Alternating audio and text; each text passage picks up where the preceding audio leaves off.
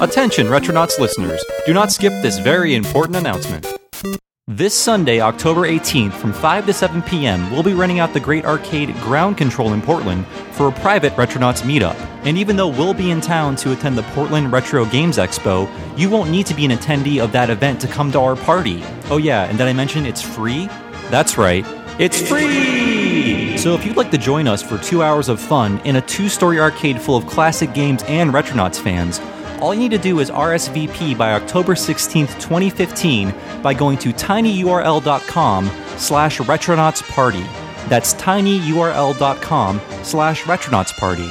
And we'll also have a link to this registration page on our Facebook page, so please join that if you haven't. It'll be pinned to the top until the event happens. Once again, that's Ground Control, control with a K, in Portland, Oregon on October 18th from 5 to 7 p.m. So please go to tinyurl.com/retronautsparty and make sure you RSVP by October 16th, and we hope to see you there. And just remember, it's free!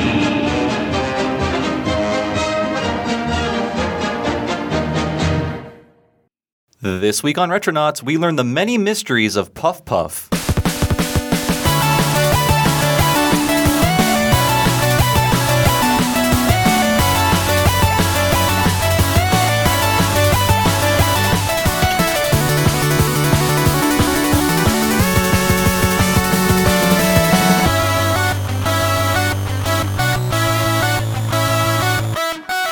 Hello, everybody, and welcome to a brand new episode of Retronauts. This is your host, Bob Mackey, and today's episode is Dragon Quest, or rather, it's about Dragon Quest. But before I continue, let's find out who else is in the room. Who's across from me right now? It's me, Jeremy Parish. That's awesome. And who else do we have? This be Henry Gilbert. Oh, yes. I guess we all need very, impenetrable accents if this is going to be a Dragon Quest all right. I tried to say that like I will talk in the Russian accent. I'm afraid of offending any other cultures other than white people, so Russians are very white. They're whiter than us. I guess so. Have they been Caucasian? Hence the white Russian. That's true. So yes, we're going to be talking about Dragon Quest today, and we have done an episode in the past, but I believe that was 2008, and a lot has changed, especially in terms of what games that we've received and what games we haven't. Yes, back in 2008, they were actually localizing Dragon Quest games. It was all gone for the worst. It was part of the American Dragon Quest renaissance that was very short-lived, maybe five years almost, but.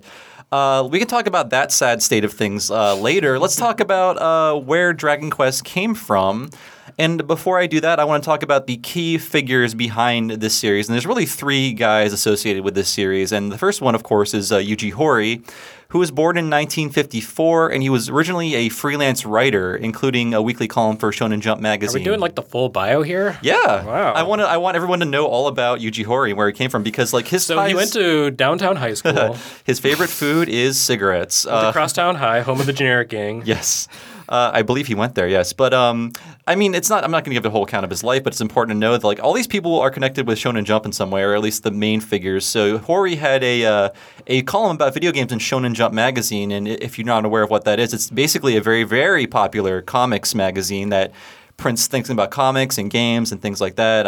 We don't have an equivalent of that over here, although I believe there is a version of Shonen Jump here still published? Yeah, I don't think it still exists. I know they try to sell it to me digitally because I have the Viz manga app, but I'm not sure if it's still on store shelves. But it's essentially like a phone book size brick of manga and things about games and stuff like that. It comes out every week. It's a phone book every week. Can you imagine that? Oh, that sounded like a dream. In 1996, when I first heard about that, I was like, this sounds like a dream. Yeah. Japan has everything good. It's the greatest place on earth. Comics just fall from the sky in giant phone books. Someday I'm going to be Japanese when I grow up. So what happened here was there was a game contest sponsored by the company Enix. And Yuji Horii was a budding programmer, and he entered a game called Love Match Tennis, and that eventually placed in the contest. And from then, he developed 3 Portopia games, essentially, for Enix before working on Dragon Quest. And reading about Enix, it's strange. It's like they're not a video game company explicitly. They just contract people to make them games. So there's no in-team. They publish stuff, but they always hire an outside developer. Yeah, so I'm sure Horii was contracted to do Portopia, and they paid him. I think it was a royalty system I was reading. Yeah, something along those lines. I read that's why they did game contests back in the day. It's similar to going back to manga and Shonen Jump, they'd say, let's do a contest. Instead of just taking open submissions, let's make it a contest. It's an easy way to, I guess, crowdsource or like have other people do some work that you don't want to do, maybe in some cases. Back in the 80s. Well, I mean, NX exists as a publisher. We tend to conflate publishers and developers, but they were always just a company that published games. Yeah. That was always their purpose, was to take other people's creations and give them a clearinghouse. I mean, you don't see a lot of that in the mainstream games industry, but definitely in the indie space, there's, a lot of companies like Nicholas and formerly Midnight City. That was what they wanted to do. How about like Xseed? Yeah, no, Xseed is tied to Marvelous. Okay, So yeah. Atlas USA does a lot of indie publishing. But Atlas still has an in-house first-party development. Yeah. No, you see a lot of that in the indie space, and the company names are escaping me right now because I'm stupid. I guess it took until me writing these notes to realize like what NX really was, and like if you look at the history of Dragon Quest, like the games have essentially like 4 or 5 different developers that are just like hired under the direction of Yuji Horii to make these games, including Level 5. 10 was the first internally developed one. Oh, really? By Square Enix, right? Yep. That's after the merger, of course. And for some reason, I didn't know this before, but Enix comes from Phoenix in ENIAC, ENIAC, one of the first computers. So if you're wondering what Enix is, that's what it was. I thought it was Enix for a long time. As a kid, I Maybe said it Enix. is. Yeah. I think it's. I don't know. I think it's NX. It's not there's not a phoenix flying through the sky, but we can talk about that later. I'm sure people will complain no matter how we say it. So who else is on board with Dragon Quest? We have Koichi Sugiyama. He's an old timer, guys. He was born in 1931, for Christ's sake. He's a problematic. He strongly believes that Japan did nothing at all that was bad in World War II. That's not the most important thing about his life, of course. And no, but knowing that makes it hard him. to. Yeah, I guess we can talk about that. I mean, like. I find his beliefs inexcusable, but considering the fact that he was like a teenager during World War II, I can understand where those beliefs come from of a losing country. Yeah, I mean, you have to keep in mind that he's basically our grandparents' age, like even great grandparents' age at this point. He's for some people, yeah. But yeah, he's an old guy, and of course, we know him best for him denying war atrocities, not his music. But how Enix found him, he apparently played one of their shogi games, for a microcomputer. He sent in a comment card like, "Hey, I'm this famous composer." He didn't say that, but he signed his name. They're like, "Oh my God, it's this guy that does music for like anime and TV and stuff like that." Yeah, so they recognized him and they brought him on board. And his first soundtrack for the company wasn't Dragon Quest, but he had been working for them before Dragon Quest. And interesting facts about this guy: he was the first guy to record video game music with a live orchestra, and the first guy to basically have a video game music concert. And they were both Dragon Quest. So Dragon Quest helped spark the whole orchestrated video game album thing that is like a pretty much an expected thing with a lot of big soundtracks. Like, if it's not already orchestrated, like when's the arranged version coming out? And that's something that kind of started in this Dragon Quest era. Mm-hmm. And then, of course, we have Akira Toriyama. And if you're not a weeaboo like us, we should probably tell you that he is the Dragon Ball Z guy. But before that, he did Dr. Slump, and Dragon Ball was always called Dragon Ball in manga form. And if you don't think he's a good artist or a good writer, check out his early stuff, because that was before his soul was crushed, and he had a lot of talent and creativity before he became a slave. Old Dragon Ball is amazing. It's beautiful. And he was he's a gag comic artist who got kind of accidentally became an action or martial arts guy. Yeah, the second he made his first like jokey fighting tournament in the Dragon Ball series, they're like, "This is what sells. Make more of these tournaments." And he's like, "Oh boy, what did I do?" I just wanted to make up Jackie Chun and have him punch guys. And have a pig that has diarrhea on command. That's what Dragon Ball is all about. And a lot of peeping. Yeah.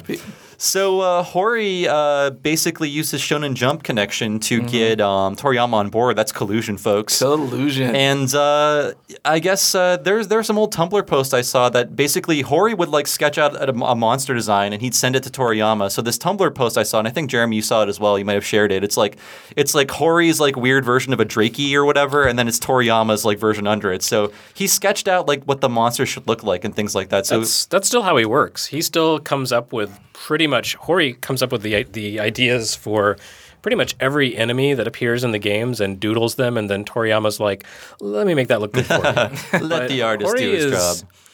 he's got kind of a weird relationship with the series because he's not, a developer himself. He doesn't really get down and dirty with the programming. That's always been someone else. But he's very deeply involved with the scenarios and with the designs and characters and everything. Yeah. At this point, he still seems plenty involved in the franchise, like way more hands-on than pretty much anybody from his generation, other than, I guess, like Kojima. And Miyamoto. They're around the same age, too. Yeah. He is like, look, reading old Japanese interviews, there's this guy called the planner who's essentially the director, and he's like the idea guy, the guy that gives things to programmers. Like, this is what I want in my level, this is what I want it to look like, and like Miyamoto and Tezuka basically drawing like levels and giving them the programmers. Essentially, that's what a planner does. Like he doesn't actually do the grunt work, but he tells programmers like what he wants the games to be. And essentially, that's what he did with Dragon Quest I. Reading some interviews, I read Christian Nutt's really good interview with him from 2011, I believe, the 25th anniversary. And apparently, he wanted to make the PC RPG experience available to people that had a Famicom because back then, microcomputers were very expensive devices, probably like over $1,000 at the time, not accounting for inflation. But he also wanted to make it accessible. Things like Wizardry and Ultima are pretty hard games if you don't know what you're doing. And even if you do know what you're doing sometimes, Dragon Quest is really straightforward. And he wanted something for that Famicom crowd that would have the same hooks as an RPG, but something a little more accessible than, the things I mentioned earlier that are huge influences on Dragon Quest. And what are some of those influences, Jeremy? Can you talk about what was borrowed to make Dragon Quest? I find it fun that these things that are so Japanese in our minds are really just drawn from Western influences. Like anime, of course, is like Max Fleischer cartoons. And that's evolved over time to be something different. But this very, very Japanese RPG archetype or form comes from Western sources. What are those? Yeah, I mean, the biggest direct influence is Wizardry, which was an RPG series developed by a Canadian company called Surtech. And one of the guys who founded Surtech is now in charge of, I want to say, Manga Entertainment. Is that right? Is that still around? Robert Woodhead. They still publish stuff, yeah. Woodhead. Okay, I thought that was Anime Ego or whatever. I think it's Anime Ego, yeah. Yeah, Ego. Oh, shit, yeah. Yeah, right. Sorry. Not Lego manga. My Anime Ego. Yeah. And it's not Manga Entertainment, it's Manga Entertainment. All right. Remember. Yes. Anyway, so... Wait. Manga Entertainment, which publishes DVDs. Figure that out. Yeah. What are you going to do? Manga Entertainment. Yeah, sorry, Manga.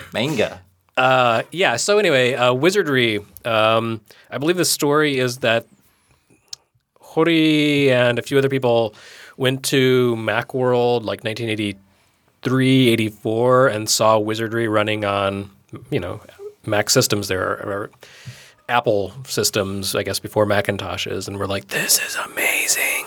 And they got really hooked on it. And really, RPGs like that, Wizardry, Ultima, were available as import games that came over much later in Japanese, or else you had to struggle through them in English. Hank Rogers, who is better known for bringing over Tetris to Nintendo, developed a game specifically for the Japan audience called The Black Onyx. That's great. I love that. So he was a Dutch dude living in Japan, took an American RPG concept, made it for Japan, then brought over a Russian game to I like that he's multinational. The Japanese RPG is invented by a white guy named Hank. Dang it. Henk. Hank. H-E-N-K. He's Dutch. And he's super Hawaiian too, though. Yeah. So anyway, they were really strongly influenced by that. The Battle View was influenced by Ultima. And a lot of what they brought into Dragon Quest, I mean, they wanted that RPG experience, but in turning that into a console game, Hori kind of looked at the work he had done with Portopia, the Portopia serial murder case. I can't remember the full Japanese title. I think that's it. Say it. Well, yeah. It's like Portopia Renzoku something. Oh, no one wants that. Yeah.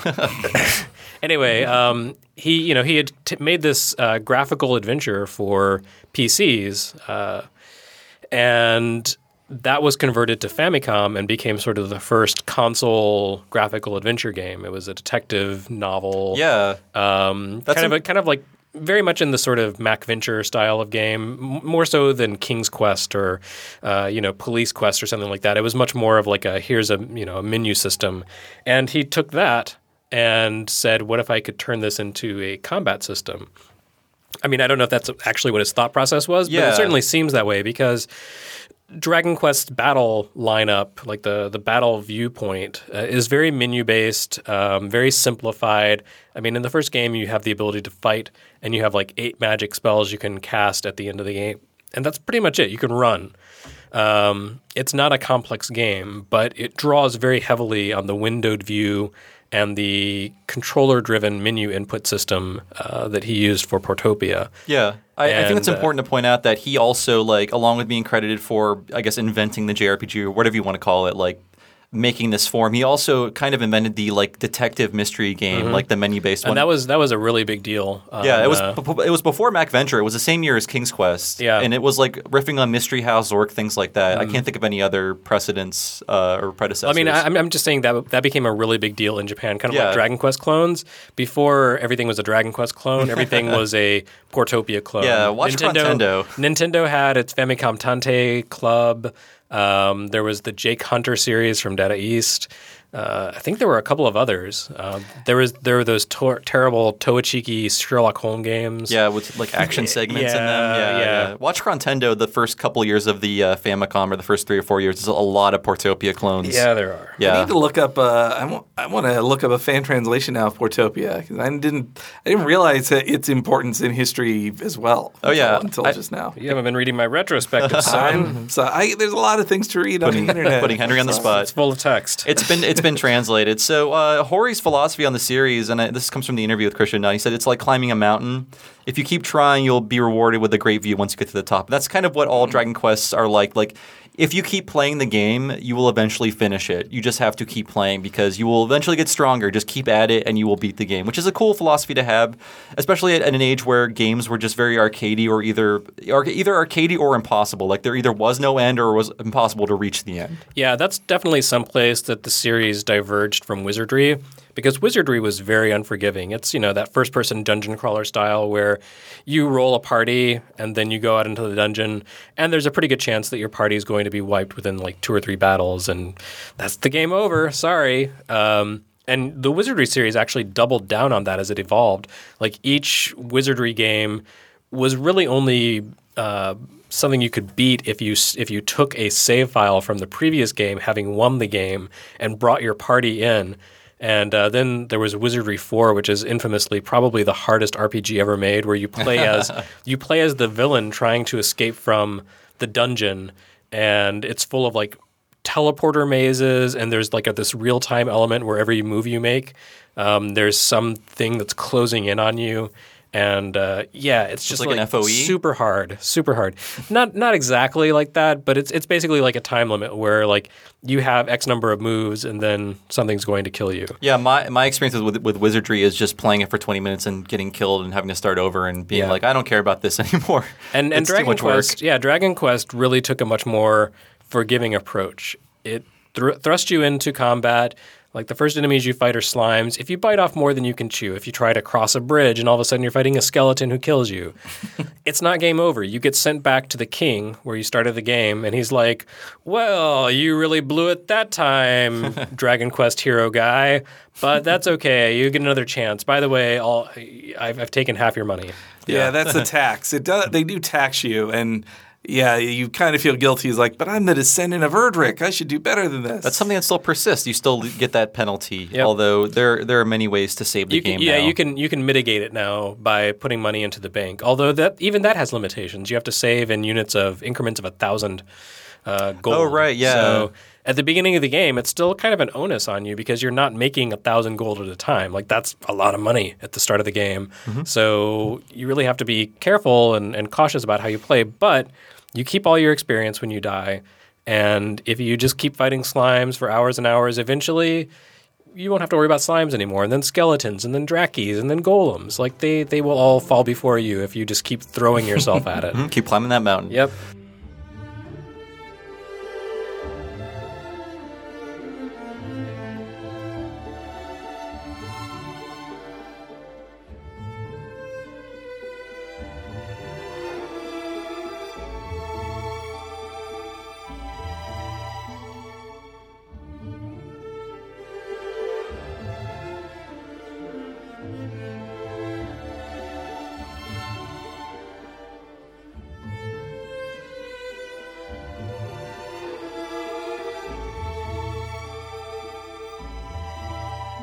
So before we get started talking about the actual games, real quick, I just want to know where everyone discovered Dragon Quest. For me, it was the infamous Nintendo Power deal. Like, I didn't get it, but my friend got it. And at the time, that was an amazing deal. Like, $20 will get you a subscription to a magazine and a free video game. At a time, for me, when a video game came to you like twice a year, like a birthday or Christmas thing, maybe you can, weasel another one out of your mom or dad, at another point of the year. But that was amazing. Like, that was my first encounter with an RPG. It was like completely mind-blowing to me. I'm like, okay, you select things. There's no direct action. Like, even though it was alien, I found it really fascinating, and that kind of sparked my love of RPGs. That it worked. It worked on me. That plan that Nintendo Power had to get American kids interested in RPGs. It didn't work as well as they wanted it to. Yeah, I don't think that was really their plan. I think their plan was like you would get interested in RPGs from reading about them, and then you would go buy the RPGs. Yeah. But then when no one bought the RPGs, they were like, why don't you have this RPG as an incentive for We published way too many of these, so here's the surplus. Yeah,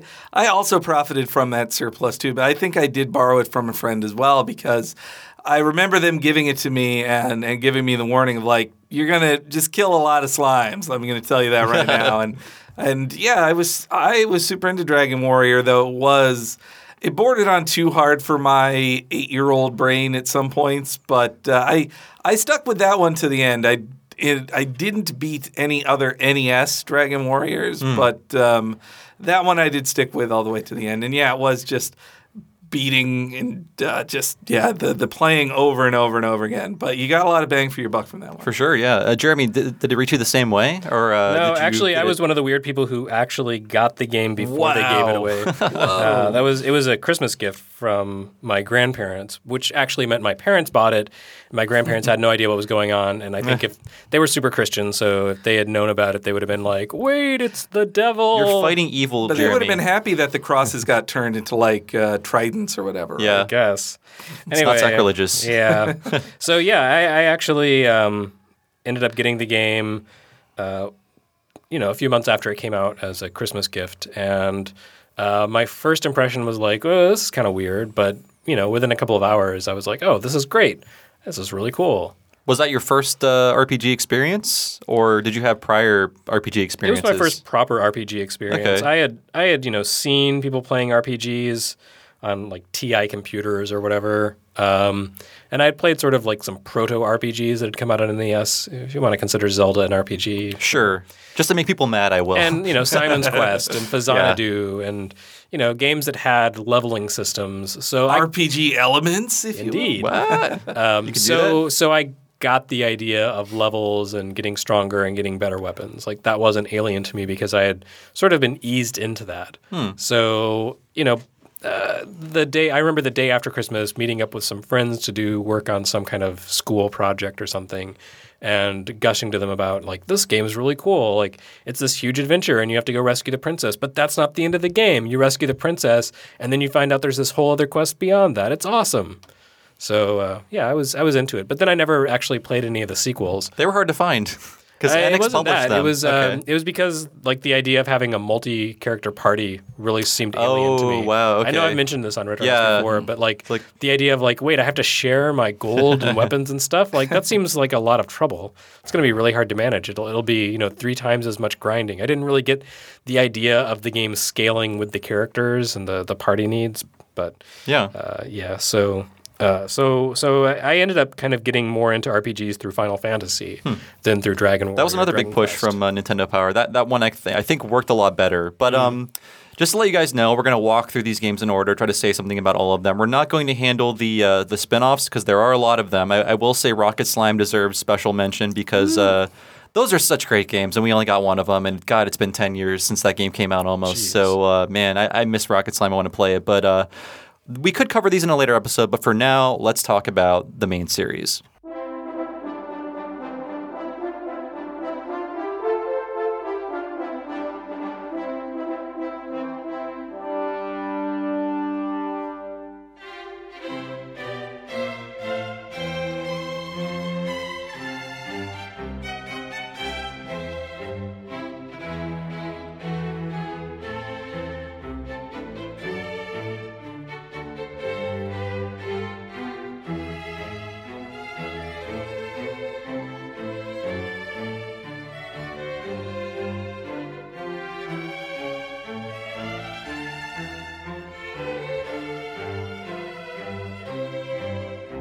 So the first game, oddly enough, is called Dragon Quest, and we already talked a lot about some of the aspects of this, so we won't go on too much longer. But this released in May of 1986 in Japan and August of 1989 in the United States, which is one of the reasons why it didn't set the world on fire in America, even though they made a lot of changes to this version. They did modify it a lot. Yeah. Quite a lot. Yeah, when I first saw pictures of Dragon Quest, comparing it to Dragon Warrior, I thought, wow. And here I thought Dragon Warrior was primitive. Yeah. And in the previous versions, your character did not face any other directions. He just kind of scooted along and strafed his way around townspeople. And this game didn't even have battery backup when it first started. It was released for the MSX and the Famicom and some microcomputers, and it had the Imperial Scrolls of Honor, which is the way you save your game. That was just a password. So I can't imagine how long that password must have been.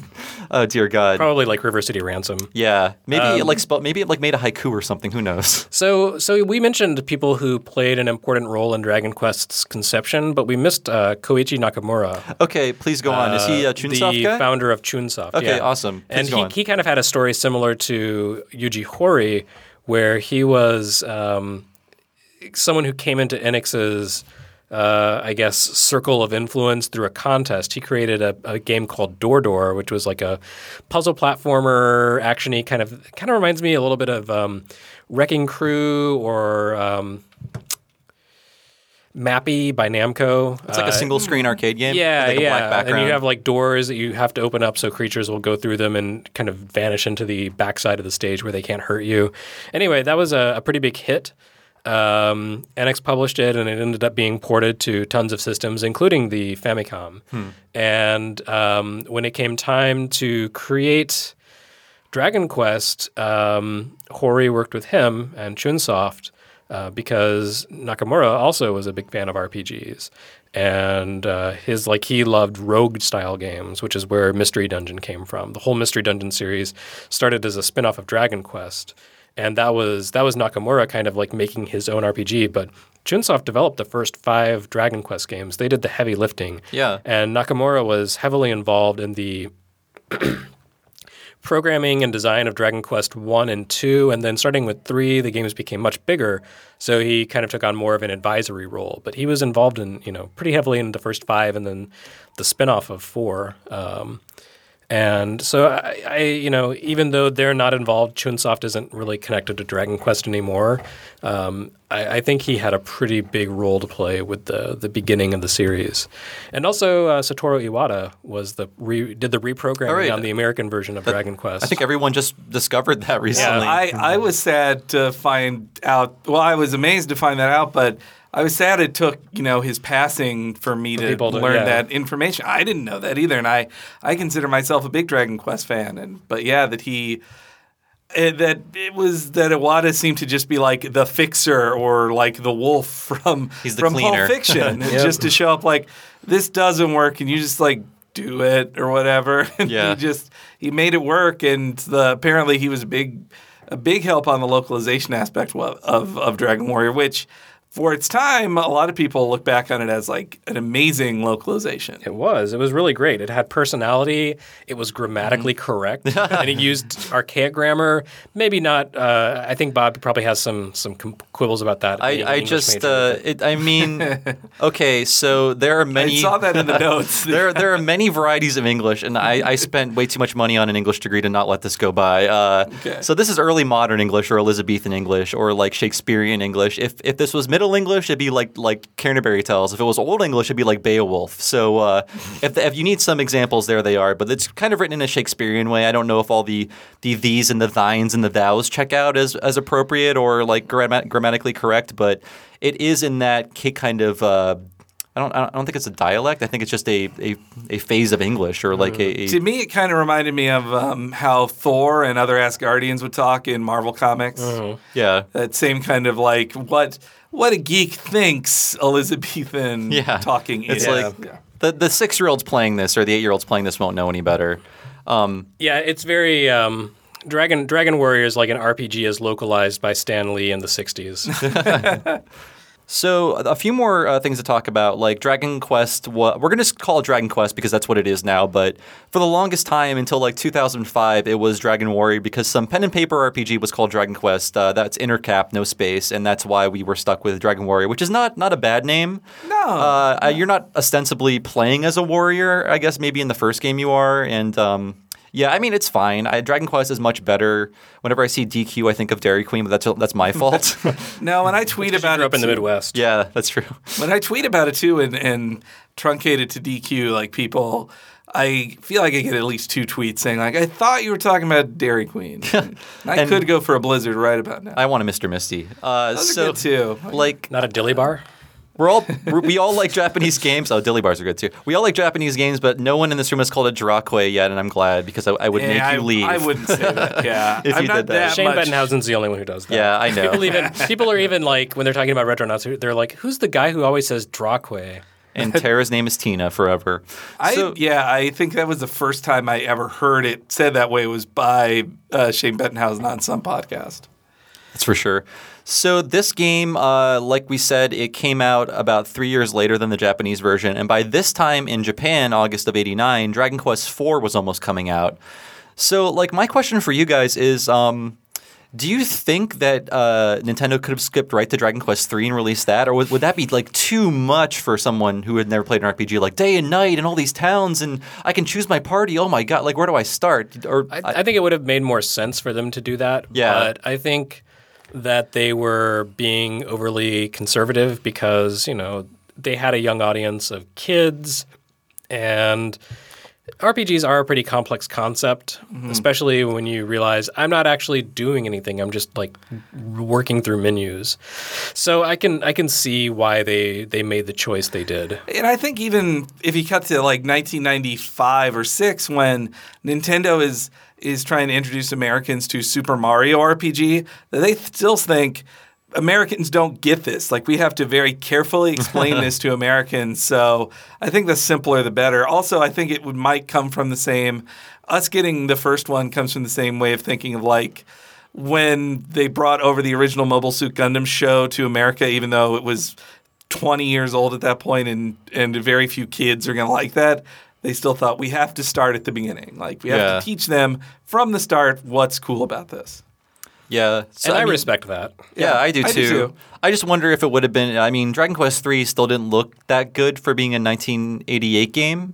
It always looked dated until maybe Dragon Quest VI. I think that's when they finally started concentrating on graphics, which is not the most important thing about Dragon Quest, but that is a gorgeous game. We'll get to that soon. But anything else to say about Dragon Quest I? It's a shame that it never caught on here. And this is like – there are like 3 concerted attempts, I think, to push Dragon Quest on us, and none of them have really worked. And this is the first one. So maybe only 2. I'm not sure. Maybe there are only 2. Yeah, Dragon Warrior, what I remember about it was I remember being really frustrated by – I believe one puzzle is you have to walk a very specific number of steps and then search a tile just to find the thing. But you have Gwaelin's love. To say, thou must go 3 steps to the right and 6 steps north or whatever. What are you looking for when you do that? I believe the Orb of Light. That's right. That's wrong. Right. Yeah. It's been 25 years since I played. But I guess the Orb of Light. Yeah. There was that. And also, I believe the game had a surprising thing where you could you could choose at the end to join with the dragon, right? Yeah. Actually, Dragon Quest Builders, the upcoming Minecraft ripoff, that apparently You called it like it is. It's a ripoff. It totally is. I want to play it. Apparently, the premise of that is that you say yes to the Dragon Lord, and then people have to go in and rebuild the kingdom after the chaos that descends. Jeremy, did you ever make the pun Slimecraft? Was that you? I did not, but that's a great pun. I might have just made that up. They should call that game Slimecraft and just go. No, I did see that somewhere, but unfortunately that wasn't my clever pun. So I still think of him as Erdrick, but it's a different name later, right, when they did the Game Boy remakes. Yeah, the Loto or Roto. Yeah, Loto. Loto's okay. Roto, I think Roto-Rooter. Like, Rototiller. I'm the hero who's come to plumb your front yard and keep your septic tank or tear up your garden or something like that. So I did play through it all the way again on the Game Boy remakes too. Oh, me too. The Dragon Warrior 1 and 2, which had like the worst box art of its time. What was up with the box art of Wasn't it like the Game Boy Color one? fighting or something? Well, it was like crummy. It was just like CG goofy. It came from the same school of thought of like bad box art Mega Man. I'm thinking like it was not that bad. No. But I'm saying it was not that bad. It had the similar intentions of if we give this anime big eyes, Americans won't like this. So let's draw ugly characters. Yeah. They'll like that. And I'll talk about with Dragon Quest III how that changed. But anyway, yeah, I played the Game Boy version. I remember being okay with the localization, but and liking the limited. It was one of those Game Boy Color dual ones that could be on old and new Game Boys. Yeah, I think it'd be one that I would much prefer to play the NES version now than visually than the Game Boy version because they just had to. It's so undetailed and so much smaller. The aspect ratio is just tinier. I played a little bit of it and was really turned off by the fact that the map screen is just like, I don't know where I'm going. I can't see anything. There's also, nothing, there's not enough space around me. At the Game Boy Colors resolution or Game Boy resolution, like a dialogue box can fit like 3 words before you have to scroll. Yep. So it's like so irritating. But there is a Super Famicom port of this in 1 and 2. The Game Boy Color versions of Dragon Quest 1 through 3 are based on the Super Famicom remakes. Oh yeah, that's right. So they have a lot of mechanical refinements and a lot of like quality of life improvements. No more stairs command, right? Yes, no more door commands. There might still be stair commands. I think there's definitely they sometimes take that out for the U.S. though. They keep it in Japan because Japan's like tradition. I must click the stair command. And then I played a tiny bit of the iPhone version, which was okay, I guess. I must warn people, the iPhone versions of 1 and 2 look so hideous, but the third one is based on the Super Famicom remake, and it looks a lot better, but it's still, man, I wish those games had better UIs. We got to move on, though, to Dragon Quest II. There's going to be a big gap between these releases up until they stop being released, so... This came out in January of 87 in Japan and December of 1990 in the U.S. Woo, that's late. And again, like Jeremy said earlier, this is the first Dragon Quest with a party, and the enemies have parties too, so it's not just you squaring off one-on-one with an enemy. Unfortunately, the battle backgrounds go away, which I find to be a real bummer, because you're just like fighting in a void or fighting on the set of the Charlie Rose show or something. Yeah, I don't like that fighting in the void thing. I did miss... Oh, I meant to mention one, real quick with one, also that I love that... I really did love the menu setup for it, so much so that when I went to Japan last year at the Square Enix Cafe that's right next to the Square Enix the building. Dragon Quest Cafe? Yeah, the Dragon Quest Cafe. Yeah, the new Square Enix Cafe. Yeah. I went one time and it was just playing like the Ultimecia's Castle theme from Dragon Quest Final Fantasy VIII over and over again. Mm-hmm. I was like, it's getting kind of ominous in here. Yeah. When I was there, I had slime pancakes, and they were set up in the exact like menu setup of the first Dragon Quest. Did you have to select eat before you ate them? Well, like they even had like the menus were like chocolate things with the dialogue written on it. The Japanese equivalent of a slime appears. I want some novelty cafes to open up in SF. I mean, there's already a lot of other ideas happening here. Why not that one? Have you been to the actual Dragon Quest Cafe? No, I have not. Ruida's Cafe in Roppongi? No, I would really want to, but I have not. I think I keep missing when it's open. But yeah, the slime buns look so, Yeah, any kind of food you turn to a Dragon Quest creature looks so much more delicious. I don't know why. They also have tiramisu that looks like those. I can't even remember what they're called. They're like these little happy guys, but I guess that's every Dragon Quest enemy. They're so happy to fight you. The smiling ghost. Hi, I'm gonna kill you.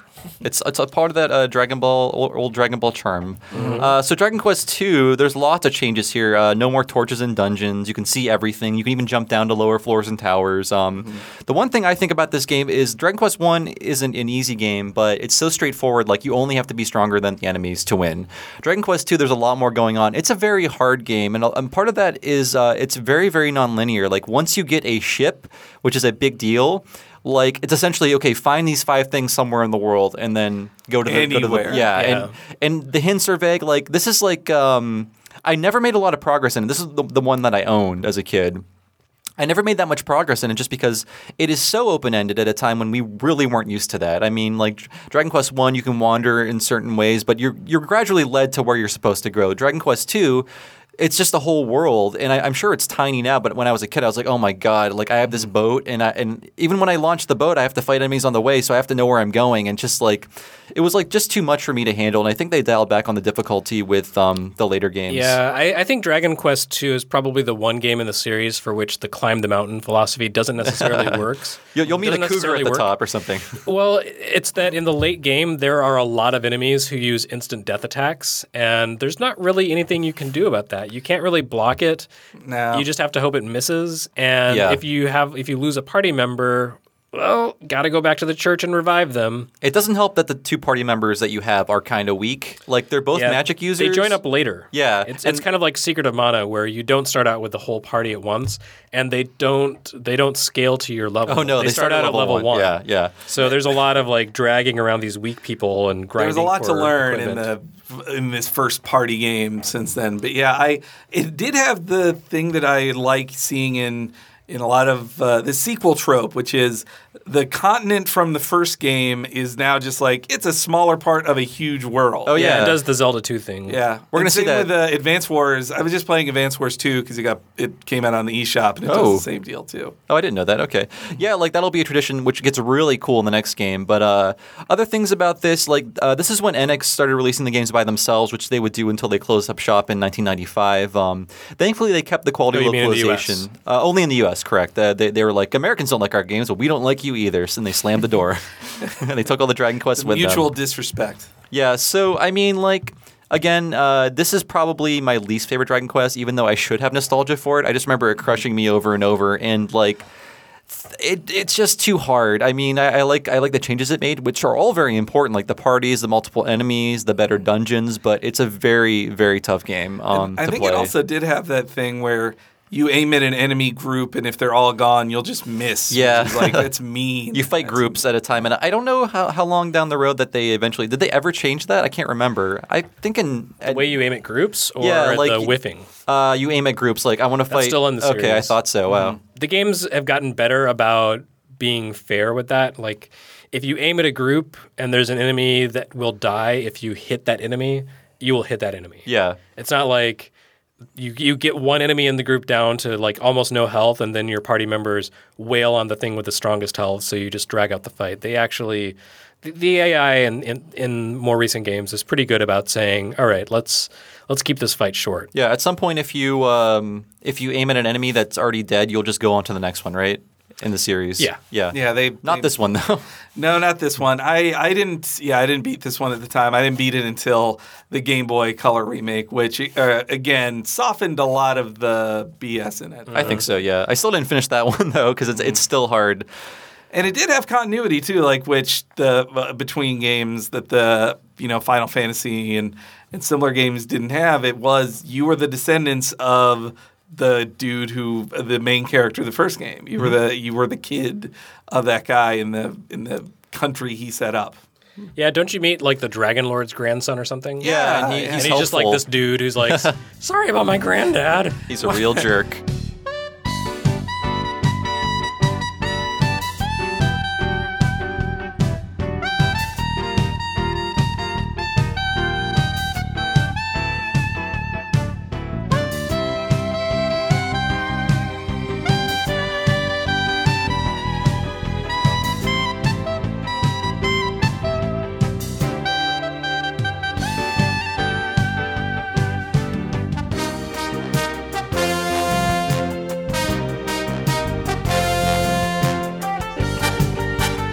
So yeah, that's Dragon Quest II. Let's move on to Dragon Quest III, which is my personal favorite of the older games. It's a tie between this and 9 overall for me, but this came out in February of 88 in Japan and June of 91 in the US. For God's sakes, we're coming up on Super Nintendo territory, but again, it's amazing to think that this released before DQ1 in the States because it's so huge, it's so much more advanced, and to me it feels like a response to Final Fantasy, or maybe just the next logical step for Dragon Quest, because instead of having prescribed party members, it's like, no, you create your own party, and they can level up, and it's actually better than Final Fantasy because you can keep the skills and change classes, like which would become like the fundamental building block of this whole job system that we're all obsessed with today, Yeah, the job system is incredible. I did love the The Sage was one of my favorite things. Like, you talk about the climbing the mountain thing, and playing as the goof off. Oh, I love that title. The bunny. Like, sometimes the if it's a female character, she dresses as the classic like Playboy bunny character that Rumiko Takahashi would draw all the time. But then you'd play as these characters who are a waste pretty much on your team until then they can be the only one who can be the most powerful class in the game. And I read online that this game caused a state of emergency in Japan and they had to outlaw video games. Yeah. My uncle who works at Enix told me. I think But this was when it hit really big. Like, this was the biggest. This is when like Dragon Quest arrived. Yeah, as, they had a photo of the pre-order line in Nintendo Power. They were like, Japan loves Dragon Quest. We won't bring it to you anymore, but hopefully someone else will. Yeah. So yeah, this game is huge. The job system, again, super advanced for the time, kind of like basic now, but it was still an important step in that whole job system idea that I love so much in an RPG. I love job systems so much because I love the grinding, but then this gives you like double grinding to do. You can grind all the time with a guy over and over again. It makes grinding more rewards for grinding, that is. And so another big thing about this game it has a day and night cycle, which to me like totally blew my mind as a kid. Like most of the characters, it gives these characters that your NPCs like a real life of their own. They're not just standing in the same places, walking in the same circles, spouting out the same dialogue. They do different things at night. Some of them, just go to sleep. Some of them have like secret lives where they go gamble or drink or carouse with women or whatever. But it was important to like, okay, these people are doing more than one thing. They're more. The world is going on without you. Like things are happening without you shoving them in the right direction, which I really like in these kind of games. And Dragon Quest would not always have a day and night cycle, but in this game it did, and that was a huge thing for me. Something that really impressed me as a kid for an RPG. I will say my one issue with the job system in 3 and 9 is that it comes at the sacrifice of characters because they're not – you just hire a mannequin who you dress up as that is things. true. They're not they're not a person. In 9, they at least they surround you with story elements, so it doesn't matter that your team members are nobody. But in it still was kind of something that affected it a little bit, especially when you compare it to like – 2 had defined characters in your party. 4 really defines every job character. So, that was huge. So I think there's some other firsts in this game. I'm pretty sure it's the first one with a monster arena, which would become a huge deal. You don't recruit monsters. You just bet on like, will this group of Psyducks fight this group of Drakis and win? I don't know, but you can bet on them. And that was kind of cool. Gambling, I don't know if this game had casinos too, but eventually the casino would be a big deal for Dragon Quest. Like, there's always a casino, there's always there's always a way for you to gamble in these games. There's an undercurrent of a love of gambling in this, which made me think that like Yuji Horii is just he has a gambling problem. Yeah, it's weird that like that kind of content was okay, like teaching kids how to gamble, but like Across was like, nope, get that out of here. Our kids will gamble, but they won't look at a little T on the wall. Though the idea of walking around with like when your character dies, you walk around with their casket and drag the casket to the church until they can be resurrected. That's some dark imagery there. Aren't they ghosts in this game, or are they caskets? I thought they replaced the caskets because they had little crosses on them. I think the ghosts just follow you around, but maybe I'm wrong. Anyway, no bones about it. Yeah. Your characters are dead. They're dead. No euphemisms. Yep. And nuns can bring them back to life if you pay them enough. Too much money. So this game has a huge, awesome twist. Oh my spoilers, God. Everybody. Spoilers if you haven't played this almost 30-year-old game. So at some point in the game, before you fight the final boss, you get pulled into this other world, which you eventually realize is Alefgard. Is that the name of the world from the first game? Yeah, it's essentially like an exact clone of the first game, and you slowly realize that you are the legendary hero that the first You're Roto. Yeah, you're Roto, and the guy in the first game was tracing your footsteps, collecting your armor, and you are the guy who is setting out the Dragon Quest Legends. So this whole like series, this whole trilogy, the first one, it like connects to each other it connects in a really awesome way to the first game. Like I'm sure I would not have appreciated it at the time, or maybe even realized it. But going into this, knowing a lot more about Dragon Quest when I played the remake, I was like, wow, I forgot about this. This is so cool. Did any of you guys play this game like around release, or did you wait for the remakes? I played it on the GBC. That's when I played it. Yeah. Did you ever play this one, Jeremy? I haven't played that much of it, no. 2 It's and so 3 great. are my gaps. The Game Boy Color remake is the best of the Game Boy Color ones, and I have read from on Twitter, John Riccardi from 8.4, who is a Dragon Quest savant, he says the iOS version of 3 is really great and has an amazing localization. So, it looks amazing. Good. I don't want to say that, but yeah. It looks much better than the other. I mean, the UI is still trash. That's just something you'll have to face with Square Enix mobile ports. But Also, the dragon in that game basically is Shenlong from. I mean, they just drew. It looks like they just copied him out of a Dragon Ball comic. I mean, eventually in this game, the characters do go Super Saiyan when you charge them up, and there's also that too, their hair turns blonde, and they are surrounded with an aura. Like, it's definitely winking at Dragon Ball fans. But there's a Super Famicom port we never got. It's been fan translated, as have all these ports been, and it looks really good. It was released around the time of Dragon Quest VI, so the graphics are at that level, which is really great. And of course, the mobile port is based on that, and the Game Boy Color port. So pick your poison; they're all good. Though I will say that's one that. With the ports and the remakes, the cover art is Dragon Ball Z style Toriyama instead of Dragon Ball Toriyama, which you really need the squat characters fit way better with the world design of of Dragon Quest. I feel like Toriyama can't draw like that anymore, and he hasn't been able to since the 80s. I feel his assistants can't draw like that, or whoever. that could be it too, yeah. No, I think that's the way his style evolved, but. Also, one other thing about Dragon Quest 3 on the game, Dragon Warrior 3 on the Game Boy Color, I really enjoyed that I must have put 90-something hours into it just trying to – I wanted to – they have a mean thing in it of – it has the medal system in it. And if you want to get to the – extra super secret dungeon, you need gold medals of every monster in the game, and that's basically impossible to do without grinding for 100 hours. Yeah. I think I got about halfway there, and then I realized I was losing my mind. That's good. What is the requirement for getting a gold medal? It's randomness. It's just keep fighting, and eventually they'll drop a medal. If you can get silver medals, and those come with more frequency, and you can. I believe it was 3 of those can be traded for a gold version. But yeah, it was just it was a mean thing to make people play it forever. Though it also had the I guess you'd call it the Fortune Street Alpha or whatever, and it has its own board game in it. And I always love those little board games they put in Dragon Quest. Those would eventually make it into the remakes, but I don't think they showed up until God, I don't know which game, but we'll get to that soon. Yeah, I played it in the remake, and I would say that the cover art for Dragon Quest, Dragon Warrior 3 on Game Boy Color, they had a vote on it. I remember because I participated in NX website was do you want the Japanese cover art? And it was an overwhelming yes. And so it came out with that they needed to be told.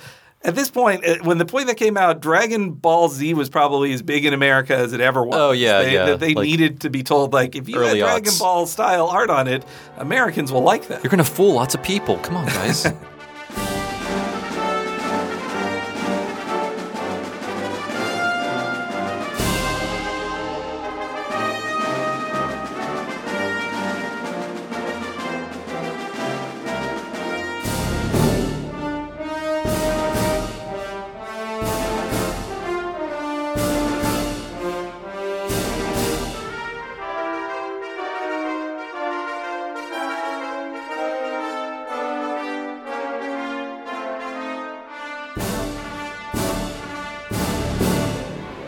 And we're back from break, and we're going to pick up with Dragon Quest IV. Now, I think by this point, the Dragon Quest mechanics were all figured out essentially. So from this point onward, at least for the next 2 games, you're going to see they really are experimenting with storytelling, and this is a huge experiment for an RPG in that you are presented with these 4 playable short stories, and by short, they're pretty substantial. I think they increase in length as you go along. They're hours long, so I'm not trying to undersell it or oversell it rather.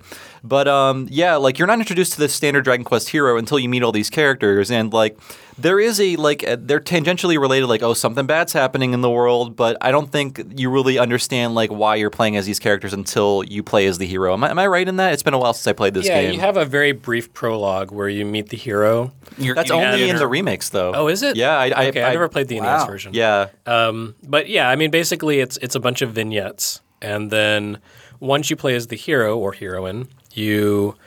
It's important. This is the first Dragon Quest where you can choose a male or female main character. It makes no difference to the story. The SJWs got to them in 1990, huh? Right. Makes no difference to the story. It's essentially the same all around. It's just a different sprite. But yeah, once you play the hero or heroine, then you start meeting all these people whose stories you've already experienced in small pieces, and you pull together a party. So basically it's taking – okay, so the original Dragon Quest, you had the hero. That was it. It was a one-person party, as to say. Dragon Quest II, I think, took an interesting approach to creating a party because you did not start out by rolling a guild. You did not create your party at the beginning like you do in every other RPG to that point. They were characters who existed in the world, and you met them and brought them into your party along the way. Dragon Quest III was more like the guild system. But then Dragon Quest IV went back to Dragon Quest II style and basically said, okay, so you're meeting these people in the world, but what's up with them? Like, what's their story about? So it gave you a chance to kind of get some context, so you cared about these people before you pulled them into your party, and you would have your favorites, and you would understand their combat efficacy and that sort of thing. It also meant that you didn't have to bring characters into your party who were at level 1 and spend time training them up. I feel like it was a practical, sort of pragmatic solution to the problem of Dragon Quest II, which was, hey, I just got the Prince of Canuck, and he's level 1 and I'm level 20, and oh my god, this is going to be so boring for the next hour while I train him up. So you met people who had already been adventuring, had already been exploring, who had experience, skill, good armor, good weapons, magic spells, etc. So you created this sort of fully formed party en route, and you got to know the characters, and each of them were very different. Yeah, and it's cool that well, mechanically speaking, and you can continue after this, but mechanically speaking, it's like, here's a fighter and a healer. Here are two fighters and a magician. Like, they gave you different configurations, and they built those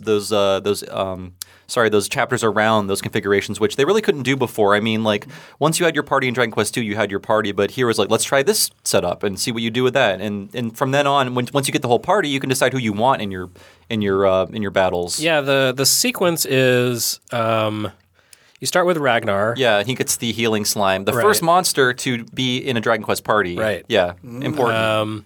And I love that guy. Healy the heal slime. Yeah. Healy the heal He's slime. like, we're not all bad. Who wants to become human. Yeah. And the second character is Elena, right? The Tsarevna. I think so. Yeah, and okay, Dragon Quest IV, the DS version, everyone has like I think they went a little overboard. I love it. It's so corny. By the time you get to Torneko, you have to read his dialogue out loud to understand what he's saying, because it's all like, isn't that Scottish? Is he the Scottish Ragnar character? Was Scottish. Okay, whoever the Scottish one is, it's just like, I literally have to read it. It's a hard pill to swallow at the beginning, because the very first dialogue is like the king saying, "Oh, we got to go about the barons and find the." Oh yeah, you're like, what? Lots of wee barons, lots of oots. Well, the localization. Torneko actually has a pretty standard dialect. What is his? Is he like? I guess he's supposed to be Middle Eastern. Okay, yeah, like you're right. Egyptian. Yeah, but he doesn't really have any kind of unique dialect. I guess that's the stereotype he's fulfilling of just like the Arab salesman type dude. Yeah, selling you carpets and shit. And that's an important chapter. Sorry to interrupt you, Henry. That's like essentially like let's like. What is an RPG like from the NPC's point of view? And that is so cool. Like, it's a great little comedy. I do love his chapter. I think is my favorite. Yeah, he's such a different character than you've ever seen in an RPG. Like, mechanically, he's a goof off, but that's true. Yeah, that's his class. So this is a digression, but I hope you don't mind. But isn't Merchant a class too?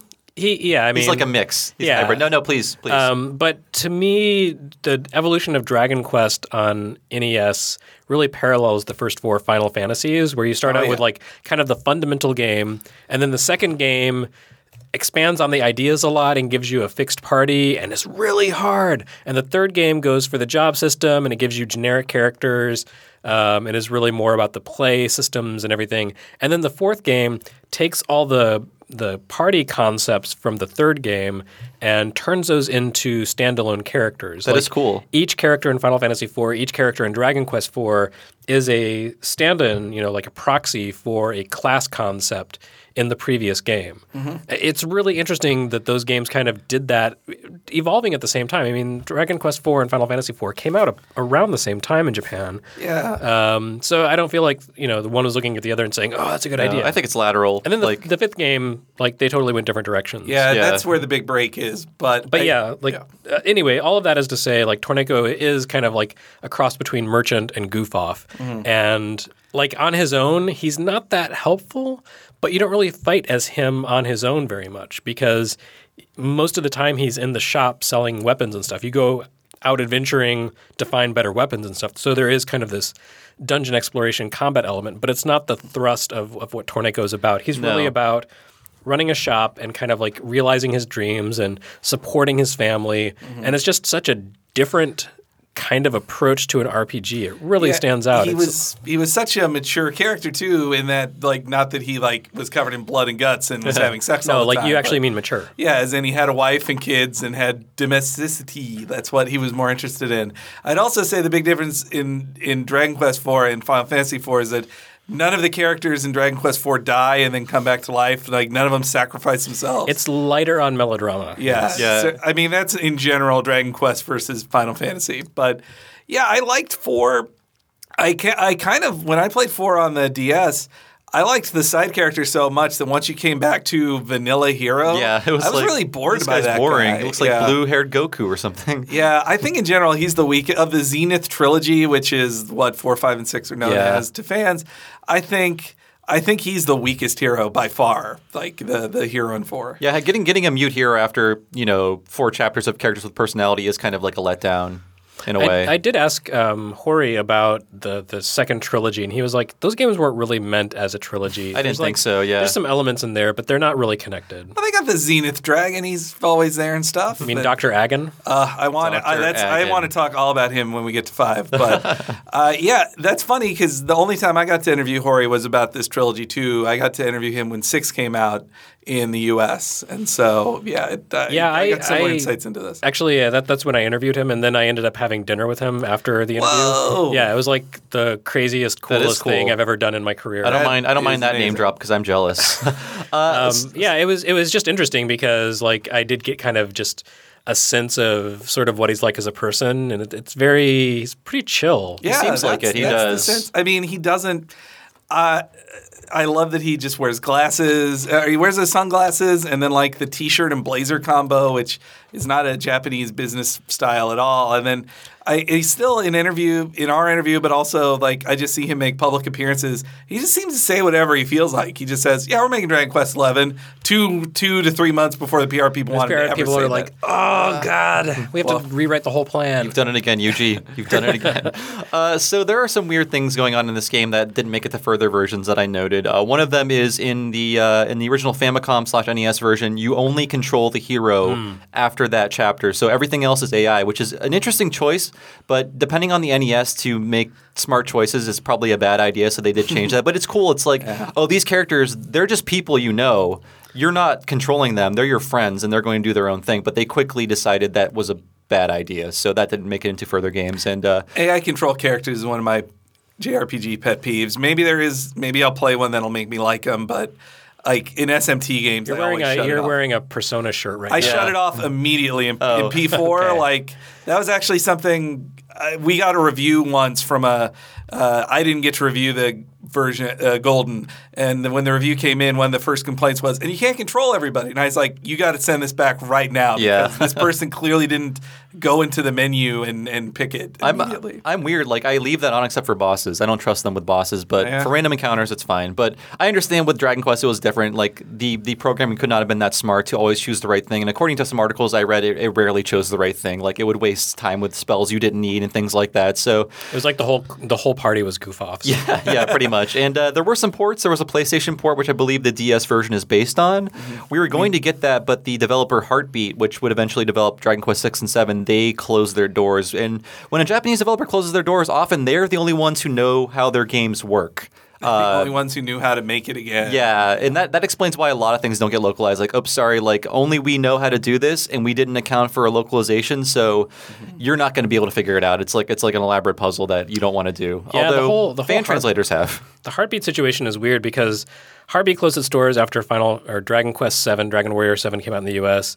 and became Genius Sonority. But then it did. Okay, whoa, what did they develop? like the Denpa Men. They do. do. Snap. I forgot about that. They do a lot of like sort of very Dragon Quest-ish RPGs, and that's because they worked on Dragon Quest. But apparently Heartbeat, I didn't realize this until just recently, Heartbeat was reestablished as a company a few years back, and there was some speculation that Dragon Quest XI was going to be built by them, but that's not the case. So I don't know what the deal is with Heartbeat, but I do they remember exist somehow. I do remember when my Dragon Warrior 7 instruction booklet, it has on the back an ad for Dragon Warriors 4 for the PlayStation. You're going to get to play it.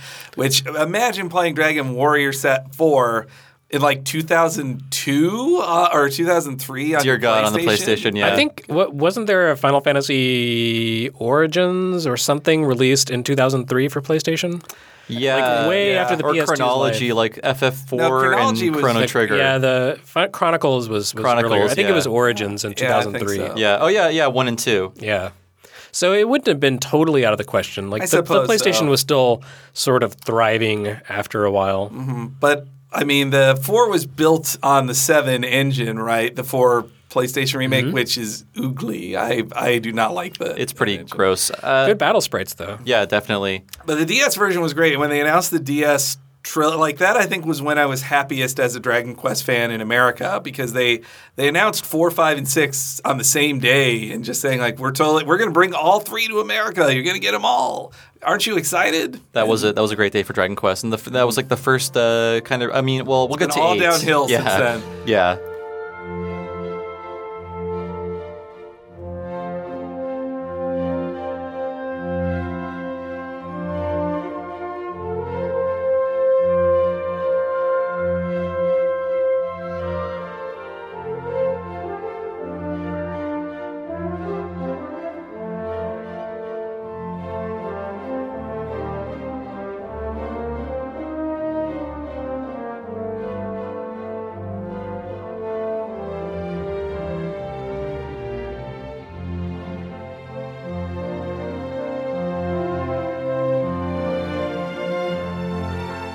So now we're going to talk about Dragon Quest V. Again, so this is 92 in Japan and never in the United States. Well, not really. It came out in 2009, 17 years later for the DS.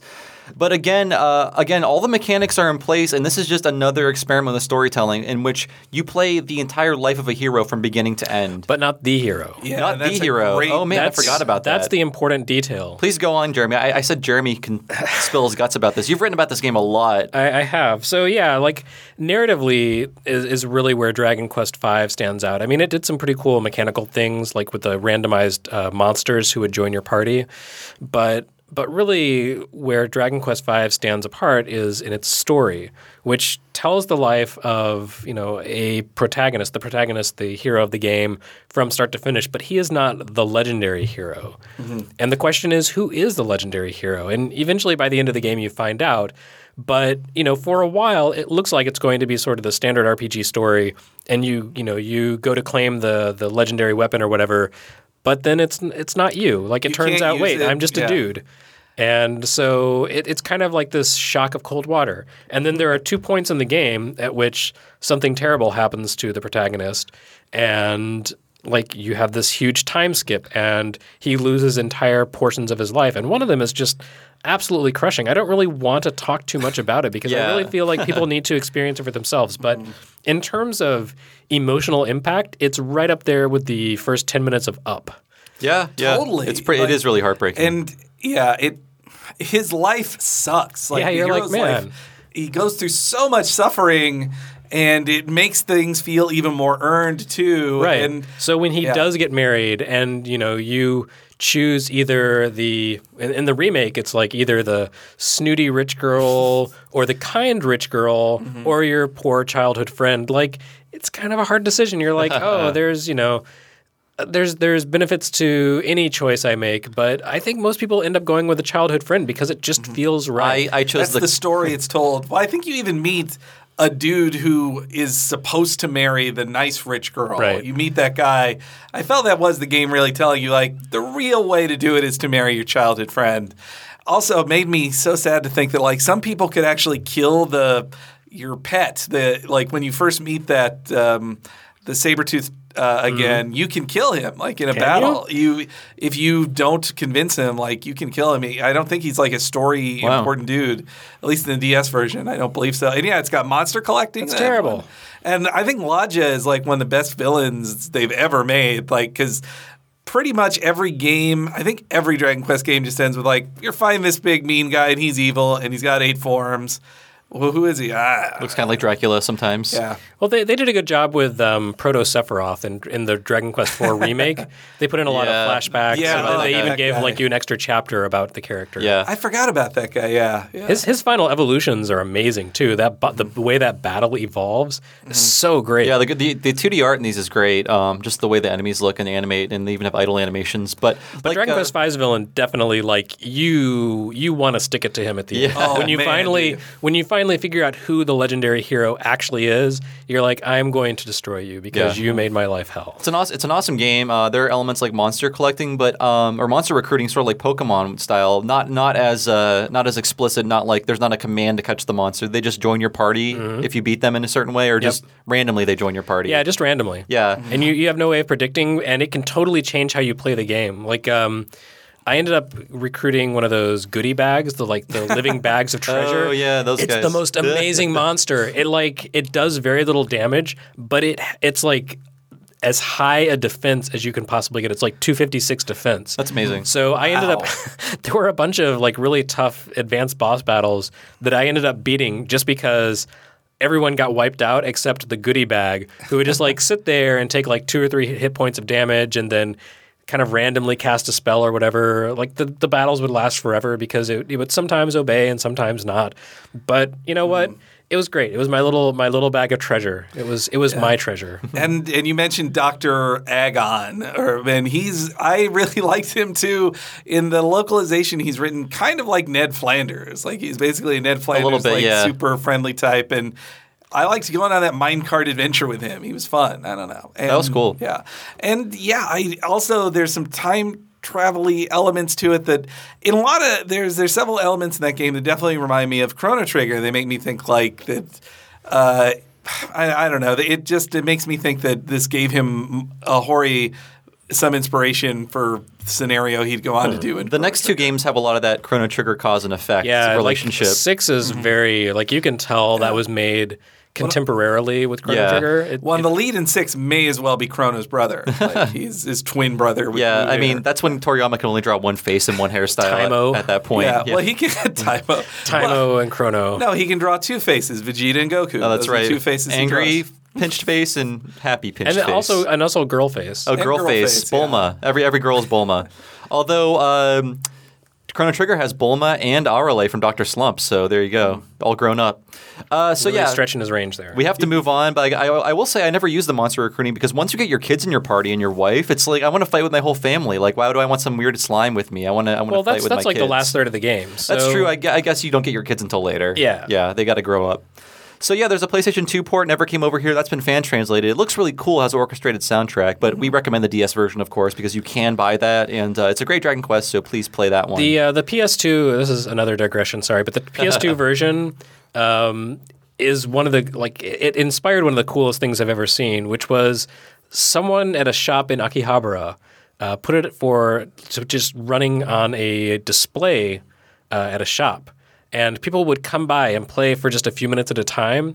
And progressively over the months, they actually made progress into the game. So it was like this collaborative effort to play everyone's favorite RPG. No one was rude enough to delete the save or anything. Oh no, absolutely not. That's great. It was like that game is about family, and it was everyone pulling together. The country worked together to beat Dragon Quest V. It was a little heartwarming. I totally believe if we had gotten 5 on the Super NES here, like American fans of the time would remember it just as well as Final Fantasy 3 and 3. I think so. And Chrono Trigger, yeah. But again, NX chose to release Brainlord and Paladin's Quest and they were things like that. Oh, what are we doing? Let's get out of here. And apparently they spent a lot of money on that King Arthur game, which was an original American release, and it's like, oh, that failed too. So God, I wish they would have stuck around because we missed some good games. Like Dragon Quest VI, which came out in 1995, a terribly late Super Famicom game. It cost we should mention... terribly. No, I mean, N64 wasn't out by that point. I guess that's true, yeah.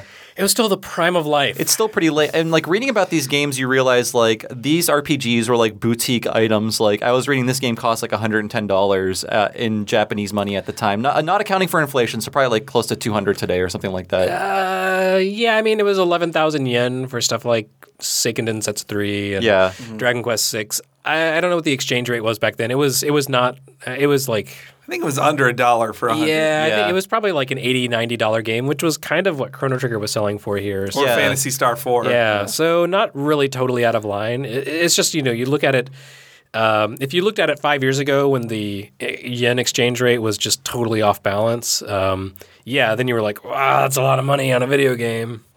But yeah, I guess this was the era where Chrono Trigger and like software, et cetera, was like $90 new. Yeah. And 11,000 yen is still cheaper than buying Gun Gal 2 plus the X-ray porno. Do you want to see a polygonal model naked? That'll be $100. So, Dragon Quest 6, that was when I got to interview Yuji Horii and I asked him, "Oh, isn't this awesome that it's finally every version's been released in English at this point?" And I think he was like, "Yeah, that's cool." He didn't seem to care all that much, but care about us, Yuji, please. He did mention that in the Famicom, Super Famicom version, he felt that they didn't have enough guidance, so they add in 6 a little bit more guidance because you have 2, actually 3, but 2 giant world maps to explore in 6, but not a ton of guidance. And so in the DS version, they kind of just create a fortune teller that tells you could go over here if you want. Yeah, there's a very light world, dark world thing going on, but without a lot of visual indicators to differentiate the two, which is an issue. But it's very much like there's like a level of the world underneath the world that you live on, and you have to jump down to it and like fix problems and like restore that world. It's like it's just like Holodom. What's that? Holodom. Holodom? From one of the Oracle's seasons or Oracle's of Ages. Holodrum? Is Holodrum, that it? That's right. Yeah. So this is the first game to be developed by Heartbeat, and it is a very the story is very basic, like you are the hero, etc. What they really expanded on was the class system, which I think is not a great class system, but they introduced it a little late, I'd say. Yeah, well, that's a Dragon Quest tradition with the next game for sure. But it's like, well, you say the story is very basic, but I feel like that was really the first Dragon Quest that started focusing on sort of standalone vignettes. Yes. That's kind of become the Dragon Quest standard at this point. Dragon Quest 6, 7, and 9 were all very much about these little you'd go to a village and you could go out of order sometimes, but you'd find these kind of standalone stories and usually with kind of a sad or monkey's paw ending. Yeah, like Chrono Trigger did that too, and Yuji Horii wrote that game, correct? Or had a lot of influence on it. I think Masato Kato did the scenario. Okay. What did Yuji Horii do? Sat around and collected money. He probably advised at a pretty high level. Yeah, but I mean, Dragon Quest IV had that, and let's explain the class system. There are 8 classes, 8 possible ranks of these classes. And if you master 2 classes of a certain kind, you can get the advanced class on top of that. But the thing is, most of this information is hidden from you, especially how you level up your classes. There are no job points. There's no I don't think there's even a number. It's like fight strong enemies and you will advance in your class. That's basically all the instruction you're given. You're not given any idea if the enemies are too weak to advance your class. You just have to keep fighting. And it's very ogre battle. Yeah, that's true. Yeah, and when you go into this game, you really need to plan out your plan of attack in advance, and 7 too, because 7 uses the same class system. You have to know what you're going to do, what your party will be, and go from there. Because you can really work yourself into a bad situation if you're not planning to have a versatile party. Because a lot of this is in your hands, like in Dragon Quest III, but you're putting a lot more time into it. You're investing a lot more into building these classes. Yeah, and have any of you played this game? It feels like it's the one that people don't really play or talk about. Oh, you did? Okay, cool. I only just started it. I have to say, the remake is great, but the Super Famicom version is just so gorgeous looking. It is probably one of the best looking, up there with Chrono Trigger, up there with Final Fantasy III. This is when they really started focusing on graphics. I felt it was they wanted to join the graphics arm race with Final Fantasy. It looks so good. I don't know if you guys have seen the Super Famicom one recently, but it looks gorgeous. Not recently, no. Yeah, it's fantastic, but... Yeah, I feel like it gets a little, not hate, but kind of people don't regard it as highly, but I'm enjoying it so far. It's kind of in the shadow of 5. 5's just better in pretty much every way, but I also like the dream world setup of it. I like the intro of the game too. I think it builds the villain in a good way. and it can take some surprising turns too. I do like that. Right. 5. If I were to tell you to play something, it'd be 5 over 6. Yeah. But 6 is still great. I also felt bad for the. It was the first one, it wasn't the first one. Nintendo published it, and I remember like getting demoed to me, and they were saying like, "Look, and it's got these like proto Street Pass functions on it." And I thought, well, this is cool, but it assumes everybody all the DS owns Dragon Quest games did that. That's true. So you can trade an item or something, or like something like that. But it was made by a culture that assumes everybody has a copy of Dragon Quest in their and DS. everyone lives on top of each other. Right? Yeah, and they're all walking by each other on their way to the train. Yeah, because no one drives. Yeah, that's Dragon Quest 6. Played the DS version or the mobile version, which is based on the DS version, and I hear that's pretty good too.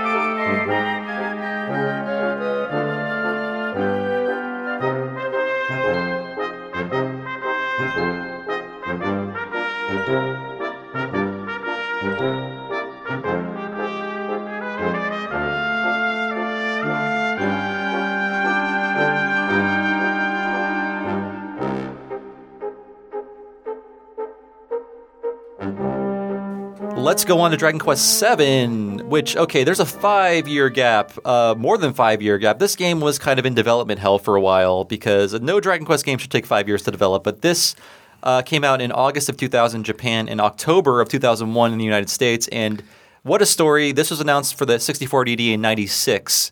So it was originally going to be a Nintendo thing, but then it went to the PlayStation in 97. Was it actually announced for the DD? It was. I found sources that told me that. Yeah, it's true. It's Sources? It really you a happened. journalist or something?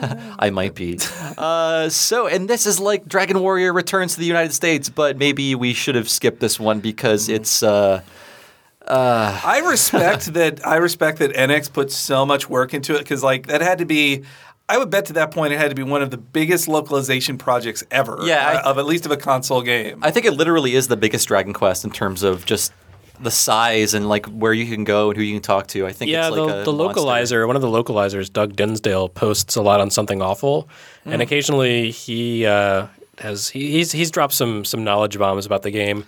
I'd have to go back and look about them, but it was very much kind of a passion project for everyone involved. I hear it was really hard to localize. I think maybe even Jeremy Blaustein worked on it too. Might have. Yeah, he's complained about it publicly too, I think. Yeah, real quick, speaking of the 4, 5, and 6, their localization, 8-4 Play has a whole I forget the name of the episode, but searched it out. They have an episode with the guy who like wrote the localization Bible for the Square Enix's Dragon Quest game. Alpha Plus. Yeah, I think so. But it's really insightful about just the Dragon Quest localization process. I totally agree. That's a great podcast.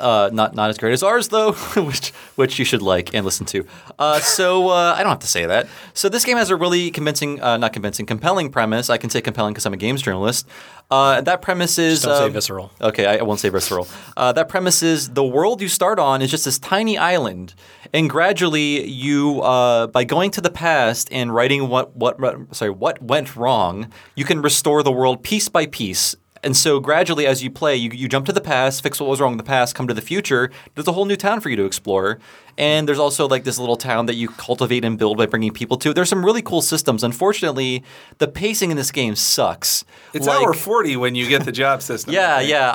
I was trying to be conservative and I put 30, but it might be closer to 40. And like I think I played it for 5 hours without fighting in a single battle. You are just like going through the RPG beginning motions. The 3DS remake streamlines it a lot. Okay, I was hoping. The intro is like 2 hours. I want that so bad. I want it so bad. But yeah, I think that pacing was them saying to the Japanese fans, like, we're sorry it took this long. We'll make sure it lasts forever. Like, the PlayStation only got 1 Dragon Quest instead of 2 or 3, so this will just be as long as 2 or 3 Dragon Quest There games. were like 4 Final Fantasies in the interim between Dragon Quest 6 and 7. They all looked markedly better than this. Yeah. Like, I didn't beat this one. This is the only mainline one I've never beaten because I got motion sick. The idea of spinning the camera around your 2D sprite dude, it gave me motion sickness. I couldn't keep playing. Like I don't think Heartbeat was ready for a game in a 3D world, at least the way that they wanted to render it, because this is an ugly game. I mean, it's so weird that they made the best looking Super NES game and the ugliest 3D Dragon Quest. Their skills couldn't translate. And like for a 2000 PlayStation game, think of what came out in 2000, like Vagrant Story, Chrono Cross, that's 99 Legend of Mana, Saga Frontier 2. Yeah, like all these Final Fantasy 9. Like Dragon Quest looks Square games. Dragon Quest 7 looks like a PlayStation 1 launch game, or maybe like a 1997 release. I wouldn't say launch. It's not that ugly, but still, it's inexcusably ugly. When there's like ugly FMV in it, which feels like such a leftover of them thinking. It's like the FMV that they made for Metal Gear, and then were like, no, let's get rid of this. Yeah, like all I remember is that was 1998. There's a weird like dancing girl or something, like a belly dancer. Like FMV. I don't remember a lot of other FMV, but it looked bad and ugly. Like, we have the money to do this, now we have to. It's like, no, you shouldn't have done that. But and yet it's still, for the longest time, was like the best-selling Dragon Quest game ever. Yeah. And boy, oh boy, do I want this stupid 3DS remake. I'm so mad that we didn't get it, because this is the perfect way to play a game that's so poorly paced and involves so much back and forth between the past and the present. But the remake streamlines it so much. It makes it so much more... it changes the balance and the pace, and everything is faster and more accessible. It drops a few story elements, but I think the overall opinion of it is like, oh yeah, this is a much better version of the game. That's good to hear, because and it looks so lovely too. It looks really good, yeah. It finally looks presentable, and like, I didn't say this, but in order to go to the past, from the past to the present, you don't just jump into a time machine. You have to go through this long battle-free dungeon, like going through all these hallways. It's not just a simple, like, I'm going to jump to the past now. That's part of the pacing problem. You always have to return to that shrine to travel between the past and the present. It just adds more, like, shoe leather to the game, like, more needless walking that you don't have to do. And then Nintendo saw that, it was like, that works so well, let's put that in Zelda and make the Palace of the Ocean King. Oh, wait, which one was that? Phantom Hourglass. Oh, Phantom Hourglass. That's right. Yeah. Hey, I don't have a problem with that one. Some people do. I don't either. It's kind of the same problem where you're like doing the same thing over and over again, and it gets kind of tedious. So that's Dragon Quest VII. If you're going to play it, just be warned of everything we talked about. It's ugly. The localization needs help because the people working on it, they might have tried hard, but they're up against a lot, and it is very poorly paced. So if you can if you can read Japanese, go for the 3DS version, because I don't think we're ever going to get it. I really don't. I still think I want to believe in the post Bravely Default and Fire Emblem Awakening world that it could happen. But we'll talk about that. I'll say that later in the future of Dragon Quest. If you kids eat your dinner, you'll get your dessert, which is Dragon Quest VII. The dinner is Dragon Quest Heroes, so I'm not too interested in that. But let's move on to Dragon Quest VIII, which is like, okay, so we had this is the third attempt to reinvigorate Dragon Quest interest in the world. It's the first time it was called Dragon Quest.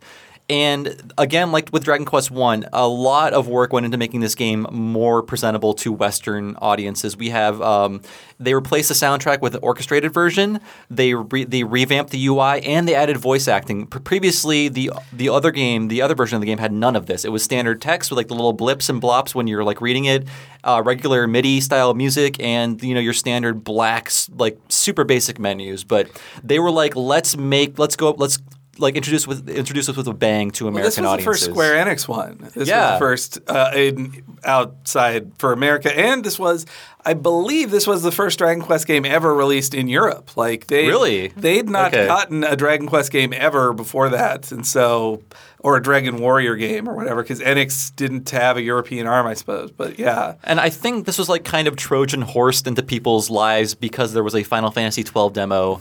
I don't remember how close... Square Enix's plan has not changed since like, let's just give a demo. That'll get people to buy it. It always works. Always works. I don't remember if that demo was different from the final game. Does anyone remember that demo? Yeah, I didn't play the demo. Okay, yeah. I mean, that was like on the cover. And it came in a really nice box, like a really nice like cardboard box with like a big fat manual jammed inside of it. I still have it. It's beautiful. And some other things that happen in this game is like they drop the Elizabethan English. Now it is a much more whimsical, like storybook version of British English. So like defense is spelled with a C. Get used to it. There's lots of O's with U's following them. That happens. And we talked about this thing earlier with the 3DS or with the DS remakes. But again, there's emphasis placed on accents and characterization through dialects and things like that. And puns everywhere. Oh yeah, puns. It's like the dad humor game. If you're a dad and you like jokes, play Dragon Quest. Well, I have a friend who still says "Oh my goodness" instead of "Oh my goodness." Oh boy, it's like they can never run out of slime puns for the game. It's like the cat puns in Monster Hunter. I pre-ordered the limited edition of Dragon Quest Heroes just because it comes with a special spear called the Gungnir. Ooh, yeah. Is that the one that stabbed Jesus in the side? Or No, that's Longinus. It's great at killing angels. Gungnir is the spear of Odin. That's right. I'm getting my mythologies mixed up. So, but 8's amazing. 8 is so great. I think like please continue, Henry. I don't mean to interrupt. No, you. 8's amazing, and them partnering with Level 5 was such a smart move. Like Level 5 could fix a lot of the problems that 7 have. Like they got good graphics. They know how to make good graphics. They did the storytelling better, I'd say, and they did you'd had actual like real cutscenes of characters doing stuff. I like that. Yeah, a lot you can see your characters in battle, which is huge. And the cities were cities. Yeah, like, they were actually areas made, and you're walking. I don't know. I just loved it in a lot of ways. In terms of what it's doing, it's a very basic Dragon Quest game, but it's trading on scope. Like everything is to scale. You walk out into the world, you leave the city gates. The city is not an icon behind you that's the size of your character. Like you can literally look inside and see the city you just visited. Like you can see things off in the distance. Like one of the early quests is like go off and find that thing underneath the red tree, and you have to find the red tree and like head there. Just so the game will be like, yes, if you see something in the distance, go to it. It's available. Like we want you to explore this land. And like did you guys play or finish this game? I take it Henry did. I did finish it, yeah. And it's fucking long. It is really long, but it's great all the way to the end. It has a really long ending too, a very drawn out ending. But I liked it all the way through. And the same with the alchemy system was a really interesting idea. I actually like the alchemy system better, or the is it called alchemy? It's the alchemy pot, yeah. The alchemy pot. I actually liked it better in the Rocket Slime. I forget how that worked in Rocket Slime. You just kind of drop two things in a pot and like, hey, well, we'll make a new, better thing, and then you just go on GameFAQs and see like, oh, this is the recipe for the best weapon. Yeah, that would eventually be the main focus of Dragon Quest IX, which we probably won't get to, but that was a big deal, the alchemy pot, like making new items. And it was too bad for 8 that like 8 wasn't. It was another one of those ones where they marketed it so hard, like Square Enix did a lot of right things in marketing it, but it again, like you could a year later, or less than a year later, I felt like you could pick it up for $20 at Best Buy. They even had like an early social media thing, like the Dragon Quest Club, and it's like I got a bunch of points by taking a picture of all my Dragon Quest stuff, and like Wow. I guess you could unlock things. I think I might have got something for free from them. I forget what it was.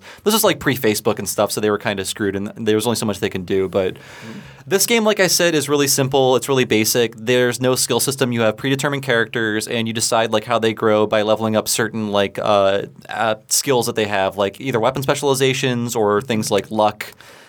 Things like that. Like there are different categories, and again, you need to go into this knowing like, okay, do I want to just use axes because you probably want to dump all of your stuff into axes or fists or whatever you want to use. It's probably not a good idea to like split your efforts between them. I think 8 has the best puff joke of all the. Oh right, yeah. Games too. I think that was something that came up in my interview with them where I said like, oh yeah, I noticed the puff joke changes from explicitness from game to game, and they say like they have to. They like edge up on a T rating depending on how risque they get with the puff joke. Yeah, I guess we never talked about what puff was, even though I used that in my intro. Puff massage. Yeah, it's like I believe it's when your face is pressed between a woman's preferably huge breasts. I believe that's it. Yeah. And in this game, I believe they're like, okay, close your eyes, and then the girl rubs two slimes against your face. And in one of the games, it's a man who does it. Yeah, the lights turn on, and it's her dad, and she's like, yeah. My dad gives the best puff massage. But I also think in 6 there's a scene where a wife goes to a jail cell to give her husband a puff massage. Wow, that is like the sex act of choice in the Dragon Quest universe. Everyone's got their conjugal choices. Yeah. I think that's in Dragon Ball too. I feel like that's where it was identified. Probably. If Hori wanted to make some money, he'd make a puff only Vita game, right? Where you are the puff I'm shocked recipient. that doesn't exist. Yeah. Dragon Quest Puff. Yeah. It only Starring costs, Hatsune Miku. and for $2,000 you can have naked Puff Puff, but that's in our horrible future we won't talk about. So yeah, I mean, this will be the last game we talk about. But again, this is an effort that failed, even with the great.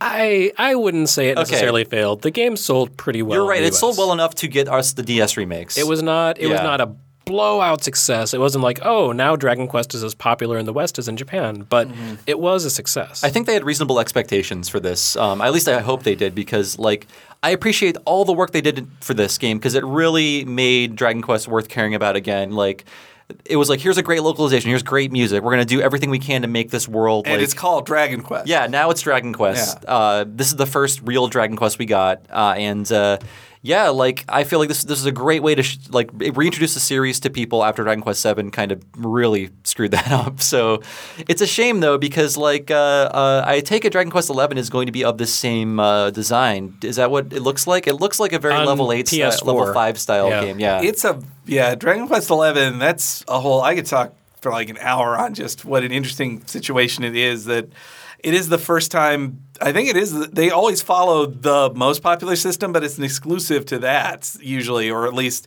they're always with Nintendo, or it's just this is only on Nintendo or this is only on PlayStation. So for 11 to be both a PS4 and a 3DS game at the same time at launch, that's just a big change in their marketing values. I guess. It's kind of a sign that you have to put it on two popular systems in order to equal sales potential for the most popular system in previous generations. Even for the Dragon Quest. Even for Dragon Quest. I'm just happy it's not a mobile game. I was terrified that it would be mobile only. As soon as I saw Yuji Horii on stage at the 2013, that's when they showed off the Metal Slime PS4. Was that 2013 or 2014? That was last year. Yeah, that was last year. The second I saw Yuji Horii on stage, I was like, okay, they're making Dragon Quest. Like, him showing up on your stage just says the next mainline Dragon Quest will be on your system. But it may as well. But his appearance announces that. And I've played Dragon Quest Heroes. I played the Japanese version because region free PS4. And it's pretty. It's definitely a pretty game. And it's the one of – I like it more than most Musou games I played. Well, I only put a few hours into it, but I liked it more than the few hours I played of Hyrule Warriors. So, what's that saying, though?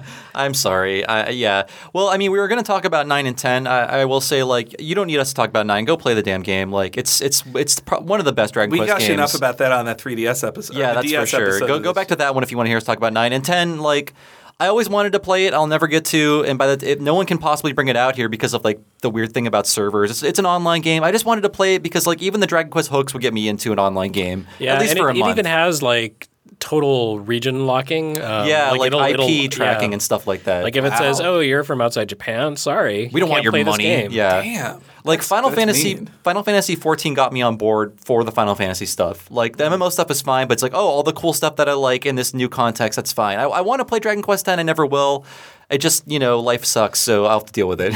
I guess. Yeah, I was very disappointed that I feel like Nintendo is why we didn't get like they would have been the ones to publish 7 and 8 and 10 here. 10 was a Wii game, like a Wii MMO in 2011. So that's weird. And by the time they could have brought it over, it would have been like I guess Nintendo of America just wasn't interested in it, I suppose. And I wonder if they ever will be. And I think we're just going to have to depend on Sony to be the ones to give us 11. I would think it's very possible we just won't get the 3DS version of 11 here. Yeah. Even though I'd prefer to play that to play it in the retro style the whole way through that you can because I believe the preview said you play them concurrently for the opening, but then you have to choose if you want it to look old school. No, you can switch on the fly. If you use the circle pad, then it's the more contemporary style. If you use the D-pad, then it's the retro style. That's way cool. Oh, that's awesome. I'm so excited about this game, and I hope we get to play it. We have to wrap up, though. We're running over on time, but it's been a great discussion of Dragon Quest. We have too much to talk about. It's a shame that we can't talk about the 9 because 9 is great, but like I said... Just imagine how much more we'd have to talk about if they localized them. Dear Lord. God. So yes, let's wrap up real quick. You can find us on Twitter, Facebook, SoundCloud, Twitch, YouTube, and other things as Retronauts, and please go to usgamer.net to read the blog post for every episode. We tell you what music we use, what links you should read, and everything we talk about that you might have missed if you're not paying attention, but you should be paying attention. Also go to patreon.com/retronauts. That's how we get the show funded. That's how Jeremy flies out here to record. That's how we pay for equipment that's breaking as we speak. And just $1 a month can help us out. You've got $1 a month. I know it. I know who you are. You've got $1. And please keep the reviews coming on iTunes Music Network. Like I said, they don't come in that often, and it'll take you like 30 seconds to write a review. We want to rise through the ranks and defeat the people with big office buildings and impressive paychecks because down with the man. We're the small indie people, right? Yes, so contact info. I'm just rambling at this point. I'm Bob Servo on Twitter. Bob Servo, that is. You can read my stuff at Something Awful and US Gamer. And please listen to Talking Simpsons on the LaserTime Network. I believe by this point we will have Season 2 live to the public. Season 1 is locked behind a paywall. But for let's not promise $5, too much here. At yeah, this point. I don't know. I could be cutting all this out. Who knows? But yes, Talking Simpsons. Please listen. I love doing the show so much. Henry, please let us know who you are. Well, yeah, I'm Talking Simpsons on the LaserTimePodcast.com network. And so that's what I'm doing now. I'm HENEREYG on Twitter. Follow that. And yeah, I just do a bunch of regular podcasts for there. And we also have a Patreon, patreon.com/lasertime. That's where we have the Talking Simpsons, the first season behind a paywall, where we just talk episode by episode through every episode of The Simpsons. And season 1 is a real strange duck, but it's fun to go through. And also, and we do streams of video games every Tuesday, Wednesday, and Thursday from 3 p.m. on our Twitch channel, Pacific time. Thursday are Nintendo streams. Those are really fun. I love them. Jeremy. And I'm Jeremy Parish. You can find me on Twitter at GameSpite, at usgamer.net. On the side, I do GameBoyWorld.com, where I'm trying to document the complete history of Game Boy, trying to round up all boxes and packaging for scans and photographs, but I've kind of hit the point midway through 1990 where games start getting really expensive to get full in there. So I may be missing a few. Like Ninja Boy, I don't think I want to pay $800 for a game that crappy. So it's a wise decision. So there will be some little gaps, but such is life. Anyway, that's what I do with my free time. It's kind of sad. Awesome. Well, not awesome to your sadness, but I'm glad we wrapped up. I'm glad we talked about Dragon Quest. We'll be back next week with a brand new episode of Retronauts Micro, everybody. Have a good one.